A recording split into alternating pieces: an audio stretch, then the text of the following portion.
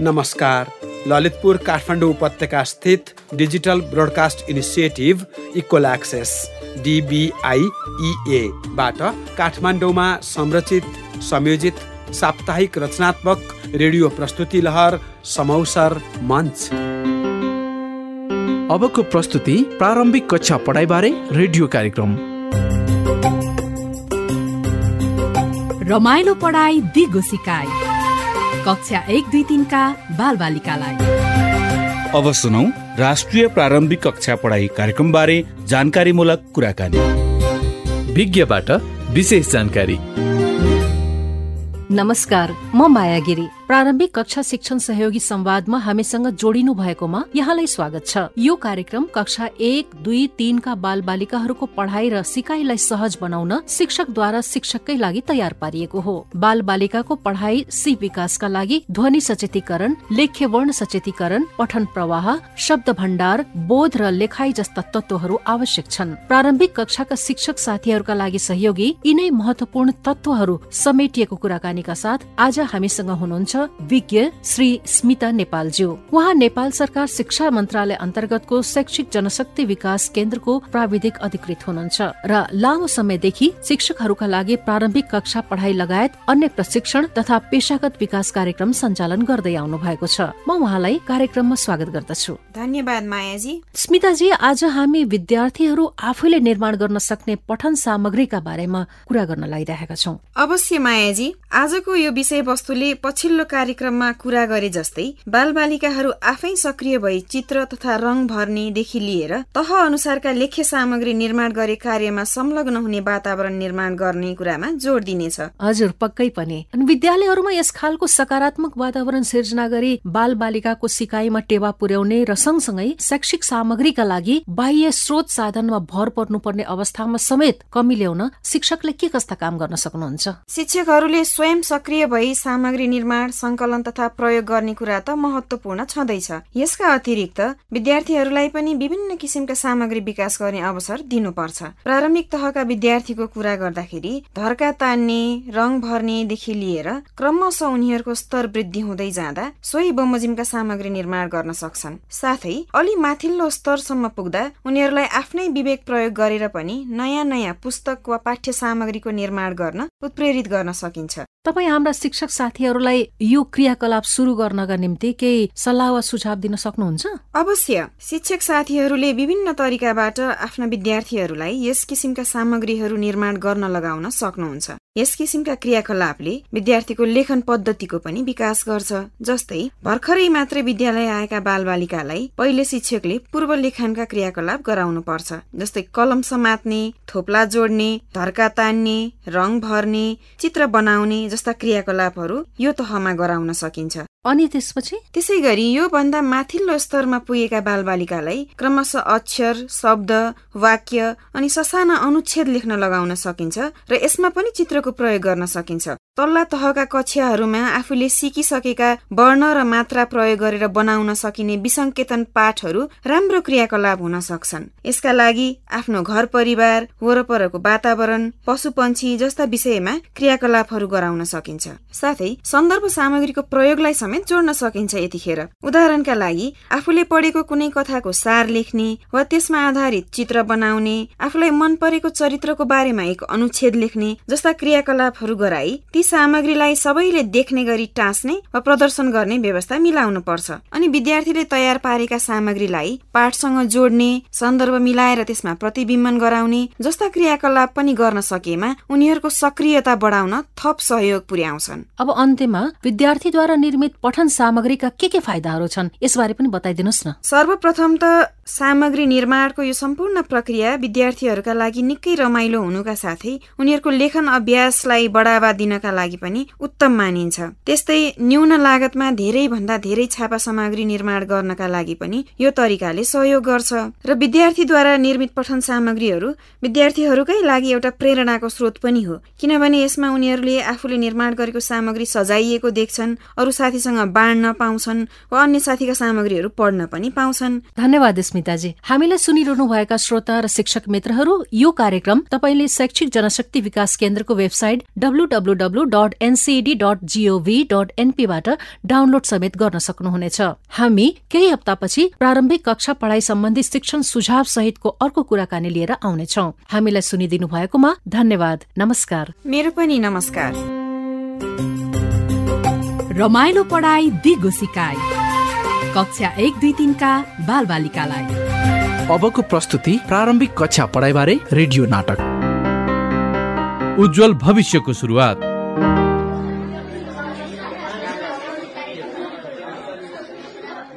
नमस्कार हेडम्याम। नमस्कार। ओहो, विद्यालय निरीक्षक सर पो आउनु भएछ। काठमाडौँतिर जानु भएको रे भन्ने सुनेको थिएँ। कहिले फर्किनु भयो सर? हिजो मात्र फर्केको। राष्ट्रिय प्रारम्भिक कक्षा पढाइ कार्यक्रम सम्बन्धी कार्यशालामा भाग लिन गएको थिएँ। बिहान सरिता म्यामसँग भेट भएको थियो। आज प्रारम्भिक कक्षा पढाइ सम्बन्धी कक्षा 1 देखि 3 सम्म पढाउने शिक्षक साथीहरूको मासिक बैठक छ अरे। मलाई पनि एकछिन आइदियो हुन्थ्यो भन्नुभएकोले आएको नि। अब छुट्टीको घन्टी पनि लाग्यो। सबै जम्मा हुने बेला भयो। भित्रै जाउँ सर।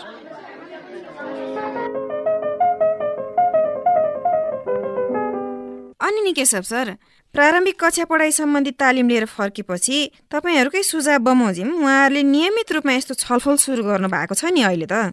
धेरै खुसी लागेको छ मलाई पनि तपाईँहरूको यो अभ्यासबाट। वास्तवमा शिक्षकको पेशागत क्षमता विकास गर्न र शिक्षण सिकाइ प्रक्रियामा सुधार ल्याउन तालिमले मात्र पुग्दैन। शिक्षकहरूको बीचको आपसी सहकार्य र निरन्तर सहयोगको धेरै ठुलो महत्त्व छ। हुन्छ, अब आजको छलफल सुरु गरौँ न। मलाई पढाउँदाखेरि एउटा समस्या परेको छ। पढाइका 6वटा तत्त्वमध्ये अरू तत्त्वसँग सम्बन्धित क्रियाकलाप त अभ्यास पुस्तिकामा प्रष्ट रूपमा नै दिएको छ, तर ध्वनि सचेतीकरणका लागि अभ्यास पुस्तिकाको क्रियाकलापले मात्र त पुग्दो रहेनछ। अब के गर्ने होला यस्तोमा? मैले त अभ्यास पुस्तिका मात्र भन्दा पनि पहिले शिक्षक निर्देशिकामा दिएको सम्बन्धित दिनको दैनिक पाठ्यवस्तु वितरण तालिका र नमुना पाठ योजना अध्ययन गर्ने गरेको छु। यसो गर्दा ध्वनि सचेतीकरण मात्र भन्दा पनि अरू तत्त्वको सिकाइका लागि गर्नुपर्ने क्रियाकलापहरू पनि प्रष्ट हुँदो रहेछ। ठिक भन्नुभयो सरिता म्यामले। अभ्यास पुस्तिका विद्यार्थीको अभ्यासको लागि हो भने शिक्षक निर्देशिका शिक्षकको सहयोगको लागि। यसमै विषयवस्तुको क्षेत्र र क्रम पनि समावेश गरिएकाले यसको अध्ययन हरेक दिनको पाठ पढाउनु अगाडि अनिवार्य गर्नुपर्छ। यसो गरेमा के क्रियाकलाप गराउने होला भन्ने समस्या नै रहँदैन। ए, बल्ल बुझेँ मैले पनि। अभ्यास पुस्तिकालाई नै पाठ्यपुस्तक सरह मान्न नहुने रहेछ। मैले बुझेअनुसार त विद्यार्थीको सिकाइको स्तर र अवस्था हेरेर शिक्षकले कति सहयोग गर्ने भन्ने कुरा निर्केल गर्नुपर्छ। साह्रै ठिक भन्नुभयो विमल सरले। कुनै पनि नयाँ सिप सिकाउनका लागि शिक्षकले पहिला नमुना प्रस्तुत गर्ने, अनि विद्यार्थी सँगसँगै अभ्यास गर्दै क्रमशः विद्यार्थीलाई पूर्ण रूपमा संलग्न गराउने प्रक्रिया हो यो, जसलाई क्रमिक सिकाइ रणनीति पनि भनिन्छ। अनि अर्को कुरा चाहिँ प्रारम्भिक कक्षाहरूमा पहिले पढ्न सिकाउने र क्रमशः सिक्नका लागि पढ्ने बानी बसाल्ने भएको कारणले पनि यो क्रमिक सिकाइ रणनीति चाहिँ महत्त्वपूर्ण छ। तर विद्यार्थीको स्तर अनुसार यसको प्रयोग भने हुनुपर्छ है। अब चाहिँ प्रष्ट भएँ म पनि। साँच्चै आज विद्यालय आउँदै गर्दा त्यो परको बाल मन्दिर आधारभूत स्कुलको मनिता म्याडमसँग भेट भएको थियो। उहाँले मेरो नेपाली किताब चाहिँ कहिले पढाउने हो भनी सोध्दै हुनुहुन्थ्यो। मैले त जुन दिनको विषयवस्तुसँग मिल्दो पाठ हुन्छ त्यो पढाउँदा हुन्छ भनेर भने। त्यसै त होला नि, होइन त? मैले बुझेको कुरा पनि त्यही नै हो। तपाईँहरूले बुझेको सही हो। मेरो नेपाली किताबका पाठहरू 192 दिनमध्ये कुनै न कुनै दिनसँग मिल्ने हुन्छ। त्यसरी हेरेर अभ्यास गराउँदा हुन्छ विद्यार्थीलाई। तर निर्धारित सिकाइ उपलब्धि हासिल गराउन अहिलेको शिक्षक निर्देशिका र अभ्यास पुस्तिकाकै प्रयोग पनि काफी नै हुन्छ। सँगसँगै कक्षा कोठा पुस्तकालयमा भएका सन्दर्भ सामग्री पनि प्रयोग गर्न सकिन्छ विद्यार्थीको स्तर र विषयवस्तु अनुसार।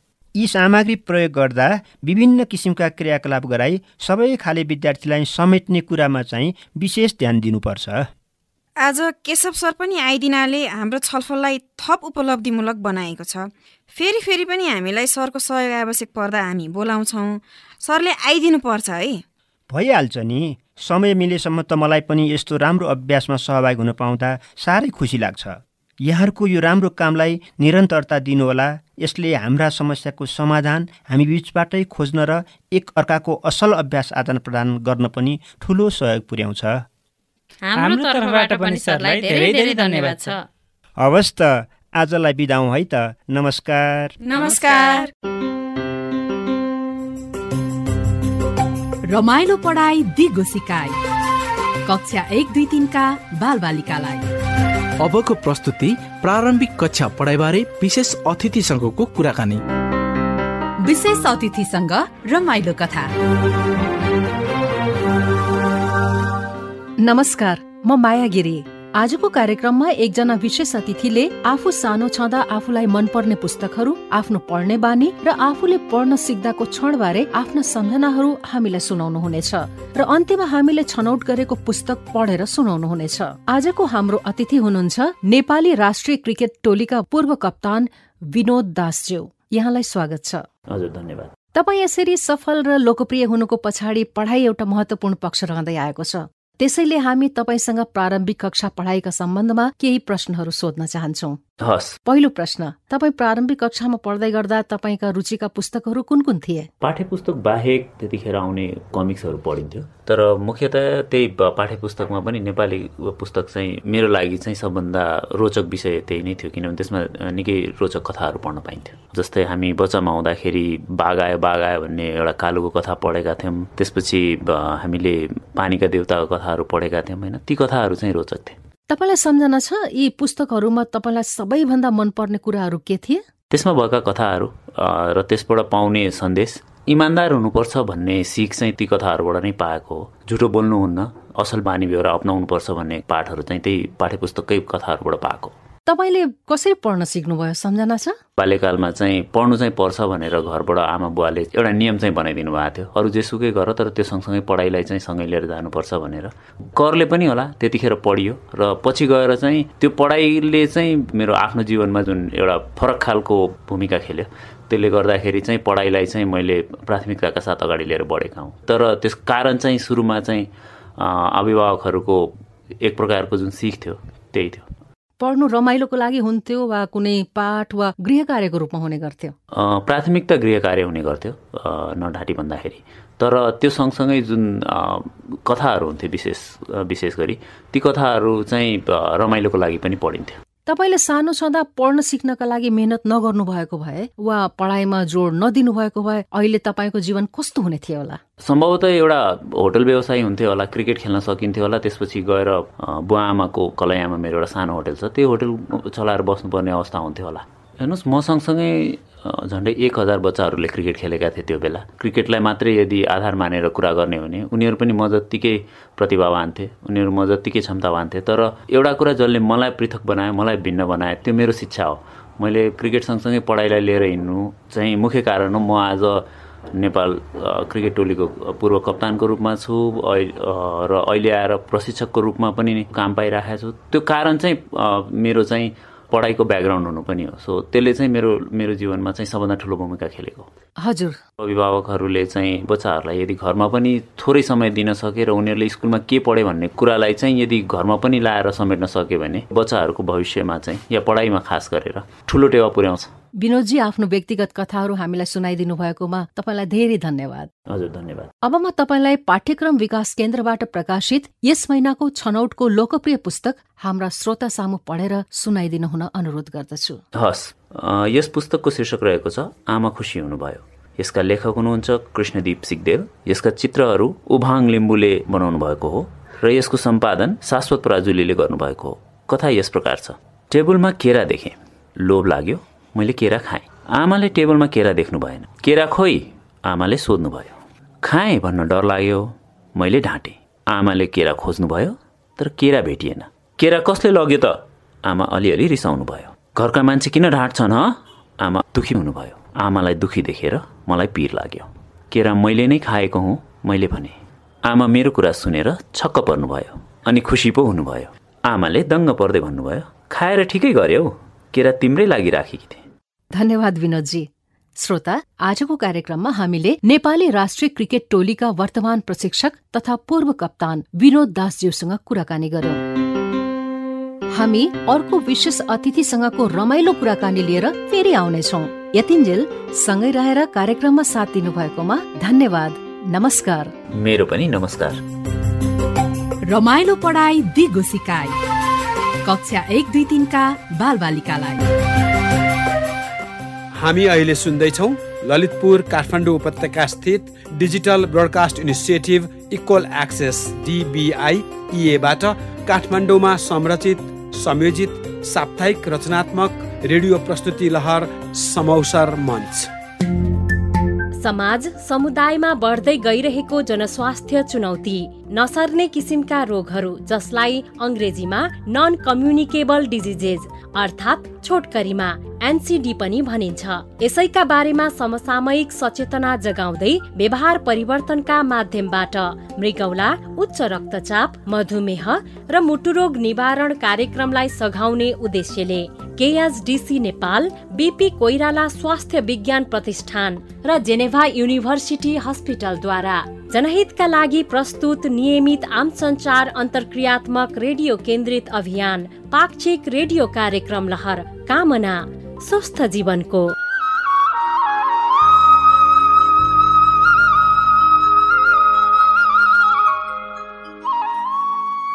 नमस्कार। काठमाडौँ उपत्यका स्थित डिजिटल ब्रोडकास्ट इनिसिएटिभ इक्वल एक्सेसबाट संरचित संयोजित रेडियो लहर कामना स्वस्थ जीवनको।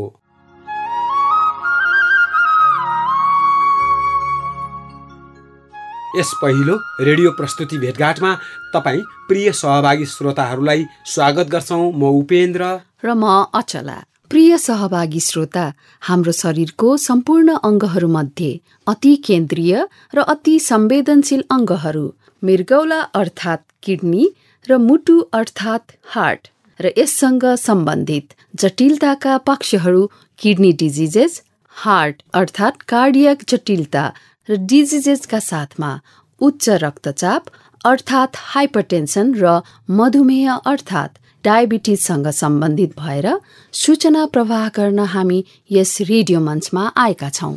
अचलाजी, मलाई लाग्छ म आज एउटा नयाँ कुरा तपाईँलाई बताउँदैछु। अघि तपाईँले बताउनुभएका ती अङ्गहरू र रोगहरू अनि जटिलताहरूलाई एकैसाथ बताउन र बुझ्न शरीर एवं चिकित्सा विज्ञान शास्त्रका विशेषज्ञहरूले अङ्ग्रेजी शब्दहरू किडनी, हाइपरटेन्सन, डायबिटिज र कार्डियाकको छोटकरी सम्मिश्रण KHDC नामाकरण गरेका छन्। ओहो, कति नयाँ अनि चाखलाग्दो कुरा। कति सजिलै गरी एकैसाथ बुझ्न र बताउन सकिने। फेरि दोहोऱ्याउँछु है म त। किडनीको K, हाइपरटेन्सनको H, डायबिटिजको D र कार्डियाकको C अर्थात् KHDC एउटा सजिलो सूत्र हो। अचलाजी, हाम्रो दिनचर्या र विभिन्न विकास सँगसँगै यस्ता अङ्गहरूसँग जोडिएका र हाइपरटेन्सन, डायबिटिजको समस्या बढ्दो छ।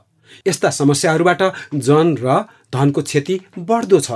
उपेन्द्रजी, सभ्यताको विकास भयो, ज्ञान चेतनाको विकास भयो, प्रविधिको पनि विकास भयो, तर नसर्ने रोगहरूको प्रकोप झन् घट्नुपर्ने होइन र? एक किसिमको मेरो बाल जिज्ञासा नि। तपाईँको बाल जिज्ञासा भने पनि तपाईँको प्रश्न निर्दोष र सही छ। यस गम्भीर सवाललाई बुझ्नका लागि हामी भेटौँ डाक्टर ज्योति भट्टराईसँग। अहिलेको आधुनिक समाजको अहम सवाल नसर्ने रोगहरूको बारेमा उहाँले बताउनु हुने सूचना हाम्रो देशभरिका रेडियोका सहभागी श्रोताहरूले पनि उहाँसँगको यो संवाद सँगै सुन्नुहुनेछ। मेरो नाम डाक्टर ज्योति भट्टराई हो। न्युयोर्कमा इन्टर्नल मेडिसिनमा MD गरेर अनि एन्डोक्रिनोलोजी, डायबिटिज एन्ड मेटाबोलिजम भन्छ, डायबिटिज र हर्मोन रोग सम्बन्धी विशेषज्ञता हासिल गरे सन् 2002मा। अनि विगत 20 वर्षदेखि त्यही फिल्डमा काम गरिरहेको छु। यो हाम्रो मानव जीवनमा सभ्यताको विकाससँगै र आधुनिकीकरण सँगसँगै एउटा शब्दावली चलन चल्तीमा छ, NCDs भन्ने गरिन्छ, अर्थात् अङ्ग्रेजीमा नन कम्युनिकेबल डिजिजेज भन्ने गरेको छ र नेपालीमा उल्था गर्दा नसर्ने किसिमका रोगहरू। यो भन्नाले हामी आम साधारणले के बुझ्नुपर्छ? शरीर हाड मासुले बनेको, पञ्चतत्त्वले बनेको होइन, एउटा ब्यालेन्समा बसेको हुन्छ। आफ्नो प्रकृतिसँग पनि जुझ्दै एउटा ब्यालेन्समा बस्दाखेरि तपाईँको मानसिक शारीरिक स्वस्थता हुँदाखेरि चाहिँ स्वस्थ भइयो र त्यो स्वस्थता गडबड हुँदाखेरि चाहिँ बिसन्चो भयो। अब गडबड हुँदाखेरि बाहिरी तत्त्वले अट्याक गरेर गडबड हुनेको उदाहरण चाहिँ कोभिड इन्फेक्सन जस्तै ट्युबरकुलोसिस, TB, यिनीहरू चाहिँ सर्ने रोग भयो। कीटाणु, भाइरस, ब्याक्टेरिया एक अर्काबाट सरेर रोग बनाउने भए। तर नसर्ने रोग भनेको चाहिँ हाम्रो शारीरिक भित्री वातावरणलाई नै खलबल ल्याएर थाहा नपाइकन कतिपय अवस्थामा लक्षणै नदिकन विभिन्न रोगहरू उब्जाउने, कीटाणुबाट एक अर्कामा नसरे तापनि सर्न चाहिँ सर्ने नै हो, वातावरणबाट पनि हुन्छ। त्यो वातावरणीय पोल्युसन, आधुनिकीकरण, तनाव सँगसँगै आउने र सबैलाई एन मास धेरैलाई नै इफेक्ट गर्ने र थाहा पत्तो नदिकन आएर पछि झन्झन जटिल समस्याहरू ल्याउने रोग चाहिँ यी चाहिँ नसर्ने रोग भए। कुन कुन रोगहरू यो नसर्ने किसिमको प्रवृत्तिको अथवा प्रकृतिको रोगहरू भनेर सामान्यतया चिनिन्छ? नसर्ने रोग भनेको डायबिटिज रोग, ब्लड प्रेसर रोग, अनि मुटु रोग, किडनी रोग, क्यान्सर, वातावरणीय पोल्युसन भएर हुने सिओपिडी, दमको रोग, यिनीहरू पनि नसर्ने रोगमै पर्छ। दुईटा अङ्गहरू, आन्तरिक अङ्गहरू मुठु र मृगौलाको कुरा गरिरहेको छौँ हामी, र दुईटा अर्का सूचक, मानक र मापक, रक्तचाप र सुगर अथवा डायबिटिज, अन्त सम्बन्ध के हो त मुठु र मृगौला? अङ्ग भनेर यसलाई बक्समा राखेर गर्न मिल्दैन। सबै सामान्य प्रशासन मन्त्रालय चलेको जस्तै जिउभित्र पनि त्योभन्दा पनि 1,00,000 गुणा जटिल र एकदम कम्प्लिकेटेड सिस्टम भगवानले यस्तो बनाइदिनु भएको छ। र सिम्पल भाषामा भन्नु पर्दाखेरि हाम्रो संवेदनशील अङ्ग जस्तो किडनी र मुटु मात्र होइन, आँखाको पर्दा, ब्रेन, मुटु, यिनीहरूलाई पनि बाँच्नको लागि यिनीहरूको जीवकोषमा चाहिँ अक्सिजन र ग्लुकोज चाहिन्छ। अक्सिजन तपाईँले सास फेर्दा पाउनुहुन्छ भने ग्लुकोज चाहिँ तपाईँले खाएको खानाबाट पाउनुहुन्छ। तर त्यो भित्र जीवकोषभित्र पठाउने काम चाहिँ इन्सुलिन भन्ने तत्त्वले गर्छ। तर इन्सुलिन राम्रोसँग निस्किएन अथवा राम्रो काम गरेन भने रगतमा बढ्छ, र त्यो जुन रगत छ तपाईँको एउटा भिस्कोसिटी भन्छ, एउटा पातलोपनामा बग्नु पर्नेमा गुलियोपना भएपछि त्यो भिस्कस हुन्छ अथवा बाक्लो हुन्छ। तर यस्तो सुगरद्वारा रगत बाक्लिनाले जहाँ उसले त्यो रगत सप्लाई गर्छ त्यो अङ्गलाई थाहा नपाइकन खुसु ड्यामेज गर्छ।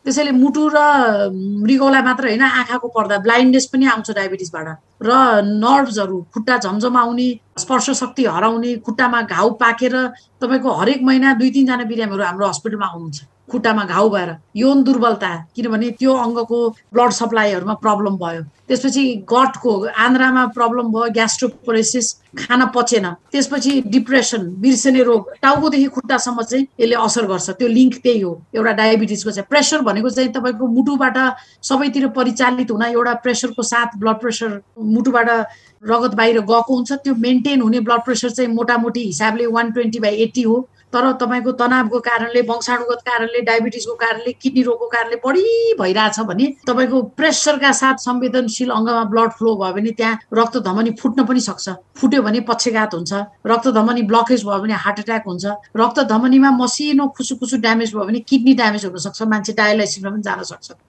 ओहो, एन्डोक्राइन सोसाइटी अफ नेपालका पूर्व अध्यक्ष र मधुमेहका लागि नेपाल सरकारका सल्लाहकार डाक्टर ज्योति भट्टराईसँग असीम सूचना र अनुभव रहेछ।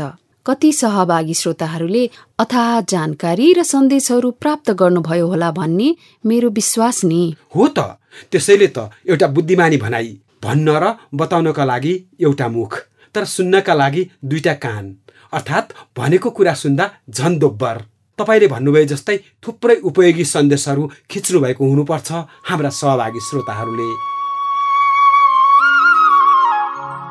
रेडियो कार्यक्रम लहर कामना स्वस्थ जीवनको FM फ्रिक्वेन्सी ब्यान्ड क्रमशः 87.5 देखि 108 मेगाहर्ज भित्रका विभिन्न स्वतन्त्र एवं महत्वपूर्ण रेडियो स्टेशनहरू मार्फत देशभरिका 753 पालिकाहरू र 77 जिल्लाहरूमा विभिन्न समयमा अनलाइनबाट पनि नियमित पाक्षिक अन्तरालमा सहभागी भई सुन्न सकिन्छ।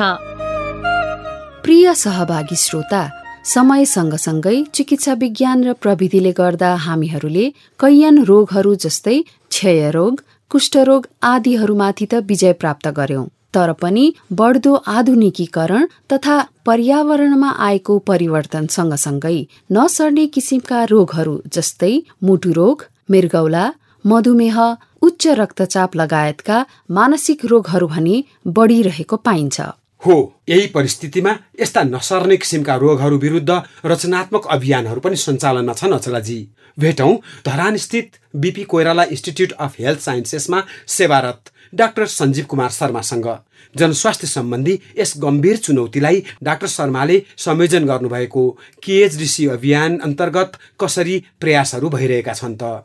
नमस्कार, म डाक्टर सञ्जीव कुमार शर्मा, मुटु रोग तथा मृगौला रोग विशेषज्ञ, प्राध्यापक बिपी कोइराला स्वास्थ्य विज्ञान प्रतिष्ठानमा कार्यरत छु र यो हाम्रो जनसमुदायमा हुने दीर्घकालीन रोगहरूको लागि त्यसको विरुद्धको जनचेतनामूलक कार्यक्रम, जनसचेतनाको कार्यक्रम, यी रोगहरूलाई पहिचान गर्न खोज पडताल तथा यसको व्यवस्थापनको लागि 2003 देखि भलन्टरी रूपमा गाउँघरमा कार्यरत छु।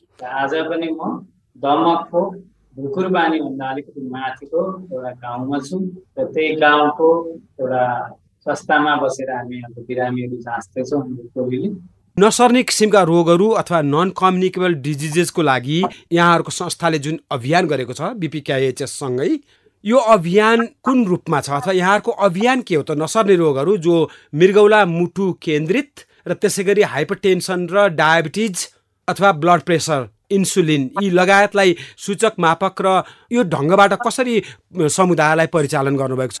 यो कुरा सँगसँगै यहाँलाई म के चाहिँ अनुरोध गर्न चाहेँ भने आज हामीले जुन रेडियो कार्यक्रम गर्दैछौँ यहाँहरूसँग मिलेर र हामीले जुन यो क्षेत्रका दक्ष विशेषज्ञहरूद्वारा यो रोगबारे जनसचेतना फैलाउने काम तथा यो रोग भएको मानिसहरूले या नभएको मानिसहरूले पनि के सावधानीता अपनाउँदाखेरि यी रोगहरूबाट बचिन सकिन्छ र जुन चाहिँ जसलाई यो रोगहरू लागेको छ उहाँहरूले के कसो गर्दा पो त्यसबाट हुने जटिलताबाट मुक्ति पाइन्छ या पर हट्छौँ या त त्यो जटिलता हुन दिँदैनौँ भन्ने जुन किसिमको हामीले जनचेतनाको लागि यो कार्यक्रम गर्दैछौँ लाग्छ।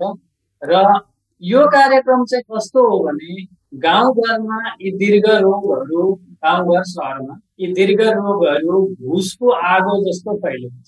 भुसको आगोको खासियत नै के हो भने यो भित्रभित्र सल्किन्छ।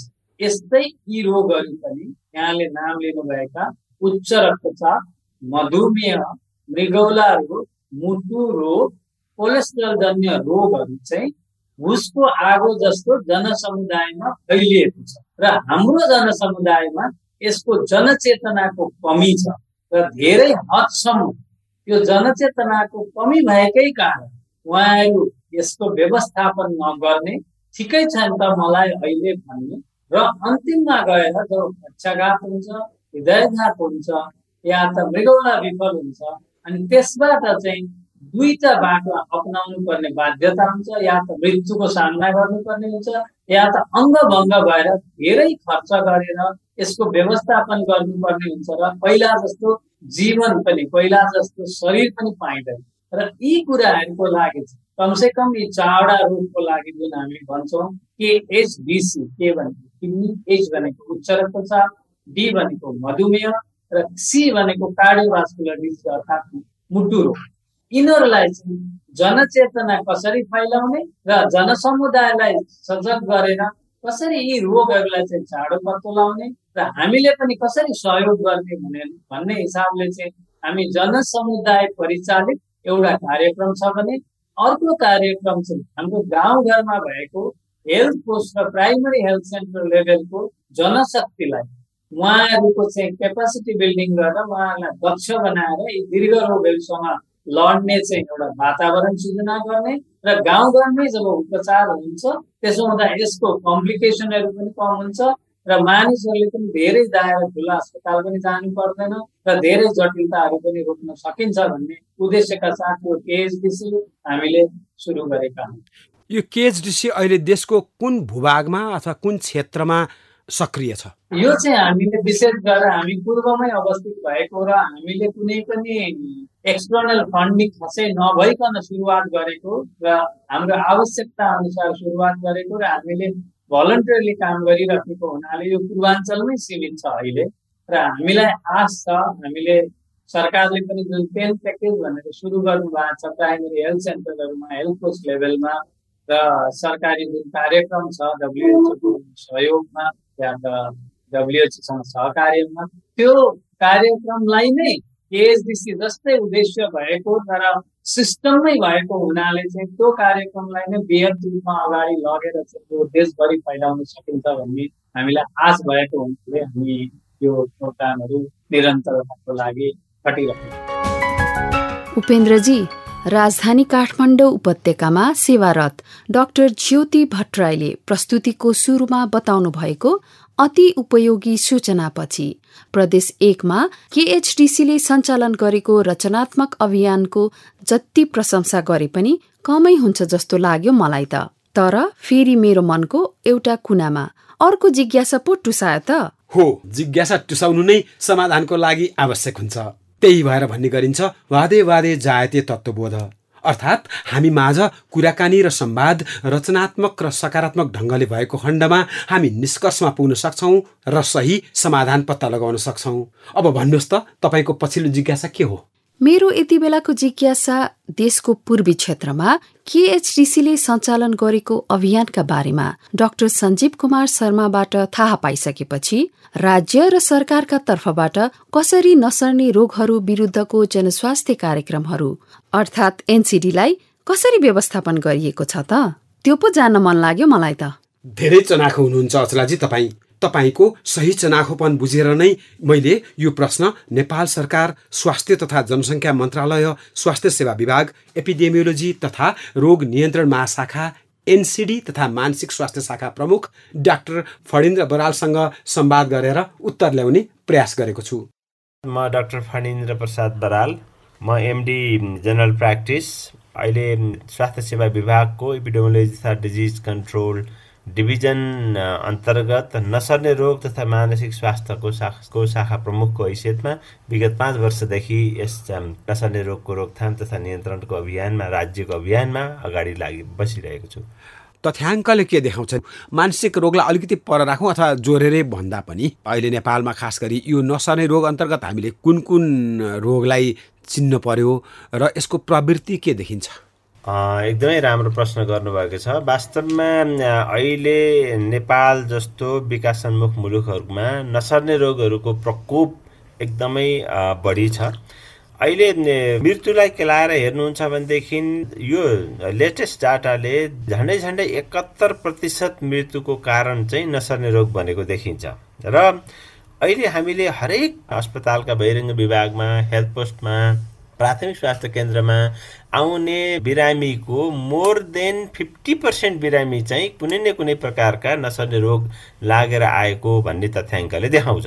भनेपछि अहिले राज्यको फोकस चाहिँ नसर्ने रोग जति पनि छन्, अहिले नसर्ने रोगमा हामीले विशेष गरेर अहिले हाम्रो डाटाले बताउने नसर्ने रोगहरूमा चाहिँ हाइपरटेन्सन र कार्डियोभास्कुलर डिजिज नम्बर 1 मा पर्दछ। मुटु सम्बन्धी रोग एउटा मेन कारण त्यो छ भने अर्को मधुमेह हैन, डायबिटिज मेलाइटिस भन्छौँ हामी। त्यस्तै श्वास प्रश्वास सम्बन्धी रोग अर्को तेस्रो नम्बरमा छ। भनेदेखि क्यान्सरहरू पनि उत्तिकै फैलिएको छ। र यसैसँग सम्बन्धित भनेको मानसिक समस्या रहेका बिरामीहरू पनि एकदमै अहिले हाम्रा चाहिँ बहिरङ्ग विभागहरूमा आउने जुन बिरामीहरूको प्रोपोर्सन छ त्यसमा सबभन्दा बढी चाहिँ यी समस्या भएका मानिसहरू आउनुहुन्छ। यो चाहिँ हामीले सर्ने रोगको तुलनामा नसर्ने रोगको चाहिँ अवस्था नेपालमा यस्तो छ। राज्य अथवा सरकारको तर्फबाट संयन्त्र हामीले बुझिहाल्यौँ EDCD भित्र नसर्ने किसिमका र मानसिक रोगको एउटा इकाइ छ अथवा एउटा शाखा छ। राज्यको यसमा गाम्भीर्यता के हो जसले गर्दा हामीले समयमै यसको रोकथाम गरौँ अथवा यसबारे सचेत गराउन सकौँ भन्ने राज्यको लगानी कस्तो किसिमको देख्नुहुन्छ?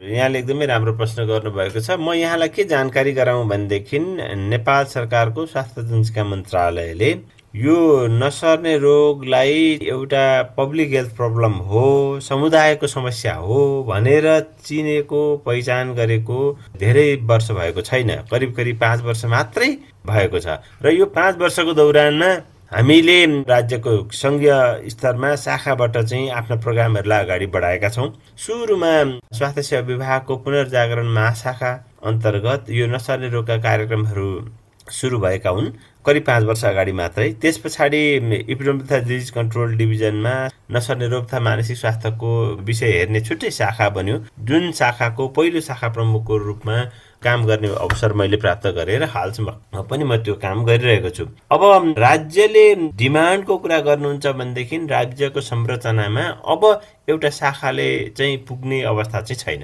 किन भन्दाखेरि अहिले जति पनि समस्यालाई हामीले केलाएर हेर्छौँ भनेदेखि समस्या चाहिँ झन्डै 3/4 समस्या नसर्ने रोग सम्बन्धीको छ। तर राज्यको संरचना र लगानी चाहिँ जुन रूपमा समस्या छ त्यो रूपमा हुन सकेको अझै छैन। तर पनि हामी के अर्थमा खुसी हुनुपर्छ भनेदेखि 5 वर्ष अगाडि त राज्यले विशेष हामीले मानव स्वास्थ्य जनसङ्ख्या मन्त्रालयले यसलाई पब्लिक हेल्थ प्रब्लमकै रूपमा चिनेको थिएन, तर अहिले चिन्यो। अब यसलाई विस्तारित रूपमा अगाडि लगेर अहिले अब CDC को अवधारणामा नसर्ने रोग तथा मानसिक स्वास्थ्यलाई छुट्टै महाशाखा बनाएर केन्द्रमा चाहिँ आफ्नो प्रोग्रामहरूलाई अगाडि बढाउने राज्यको सोच छ। यो एकदमै सकारात्मक कुरा हो। त्यस्तै हामीले चाहिँ अहिले प्रदेश स्तरमा पनि एउटा चाहिँ नसर्ने रोगको युनिट डेभलप गर्ने, त्यस्तै स्थानीय तहमा पनि नसर्ने रोगको फोकल पोइन्ट बनाएर चाहिँ कार्यक्रमहरू अगाडि बढाउने भनेर राज्य चाहिँ तत्पर छ र त्यही उन्मुख आफ्ना एक्टिभिटिजहरूलाई अगाडि बढाइरहेको छ।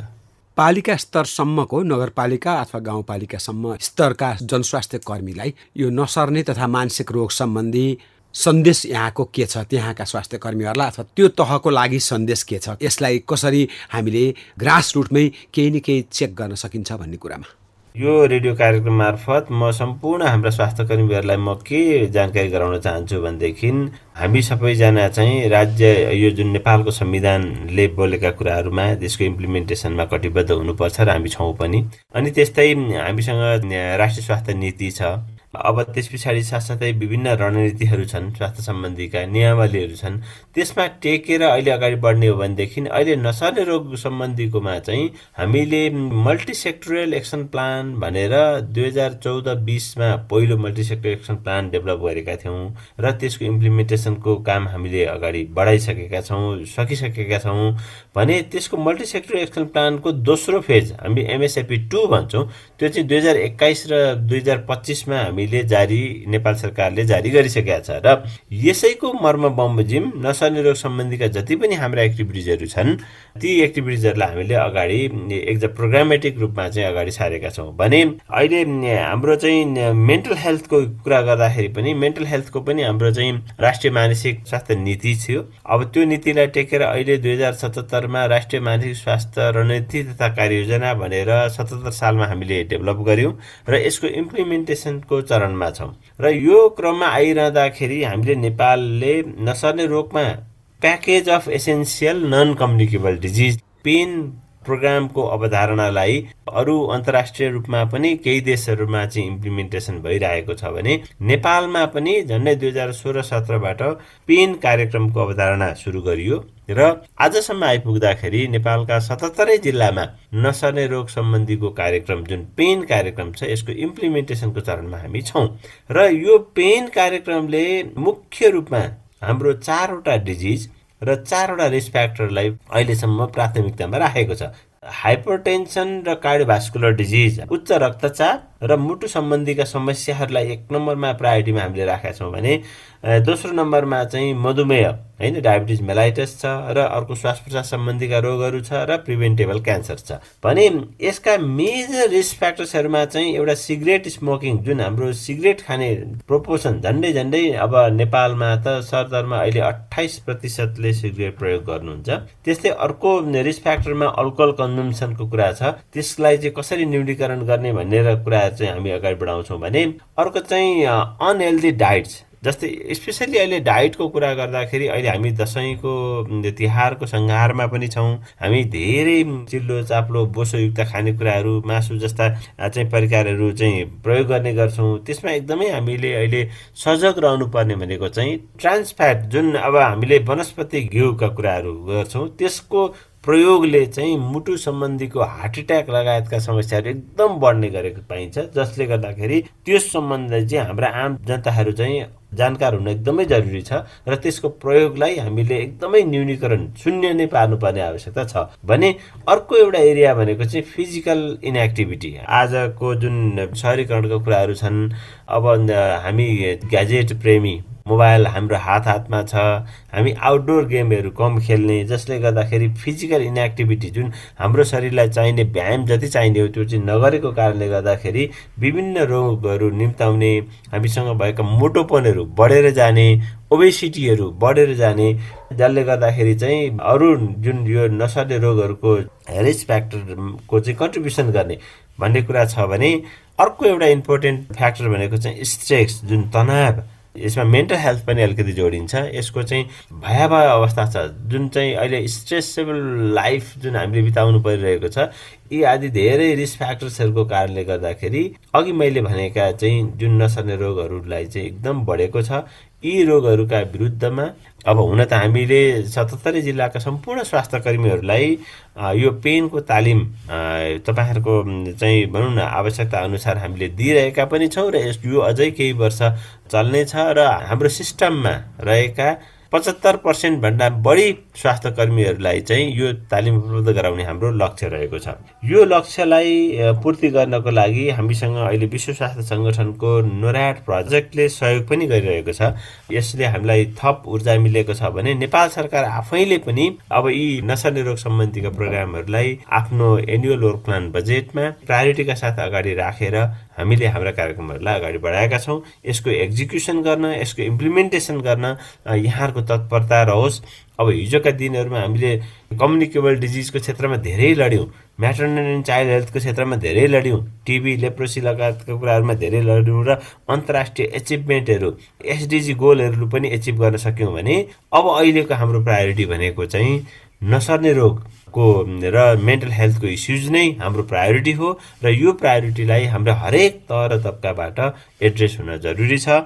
यसमा दुईटा कुरा छ। एउटा चाहिँ हामीले अर्ली डिटेक्सन एन्ड ट्रिटमेन्ट आफू ट्रेन्ड भएर गर्ने कुरा एउटा पाटो हो भने त्योभन्दा ठुलो पाटो चाहिँ हेल्थ प्रमोसन, हामीले कम्युनिटी लेभलमा अवेरनेस लेभलमा धेरै काम गर्नु छ। त्यो प्रति चाहिँ यहाँहरूको ध्यान जाओस् भन्ने कुरा म आग्रह गर्न चाहन्छु। प्रिय सहभागी श्रोता, वर्तमान समयको समकालिक जल्दो बल्दो सवाल सरोकार नसर्ने किसिमका रोगहरू अर्थात् नन कम्युनिकेबल डिजिजेस र यस सम्बन्धी खतरा र जोखिम समेटिएका सूचनापूर्ण रेडियो कार्यक्रममा आज हामीले नसर्ने किसिमका रोगहरूका बारेमा डाक्टर ज्योति भट्टराई, डाक्टर फणीन्द्र बराल र डाक्टर सञ्जीव कुमार शर्मासँगको संवादबाट उपयोगी जानकारी पायौं। आज प्रस्तुत यिनै अन्तर्वस्तु र संवादसँगै पाक्षिक रेडियो कार्यक्रम लहर कामना स्वस्थ जीवनको यस पहिलो खण्डबाट कार्यक्रम संरचना सहकर्मीहरू सविन, दिनेशसँगै म उपेन्द्र अनि म अचला बिदा माग्छौं। अर्को पल्ट यसै समयमा फेरि पनि यसै गरी भेटघाट गर्न आउने नै छौं। नमस्ते। सहभागी श्रोता, हामीले सुन्यौं ललितपुर काठमाडौँ उपत्यका स्थित digital broadcast initiative equal access DBIEA-बाट काठमाडौँमा संरचित संयोजित साप्ताहिक रचनात्मक रेडियो प्रस्तुति लहर समौसर मञ्च। आजलाई बिदा माग्छौं। नमस्ते।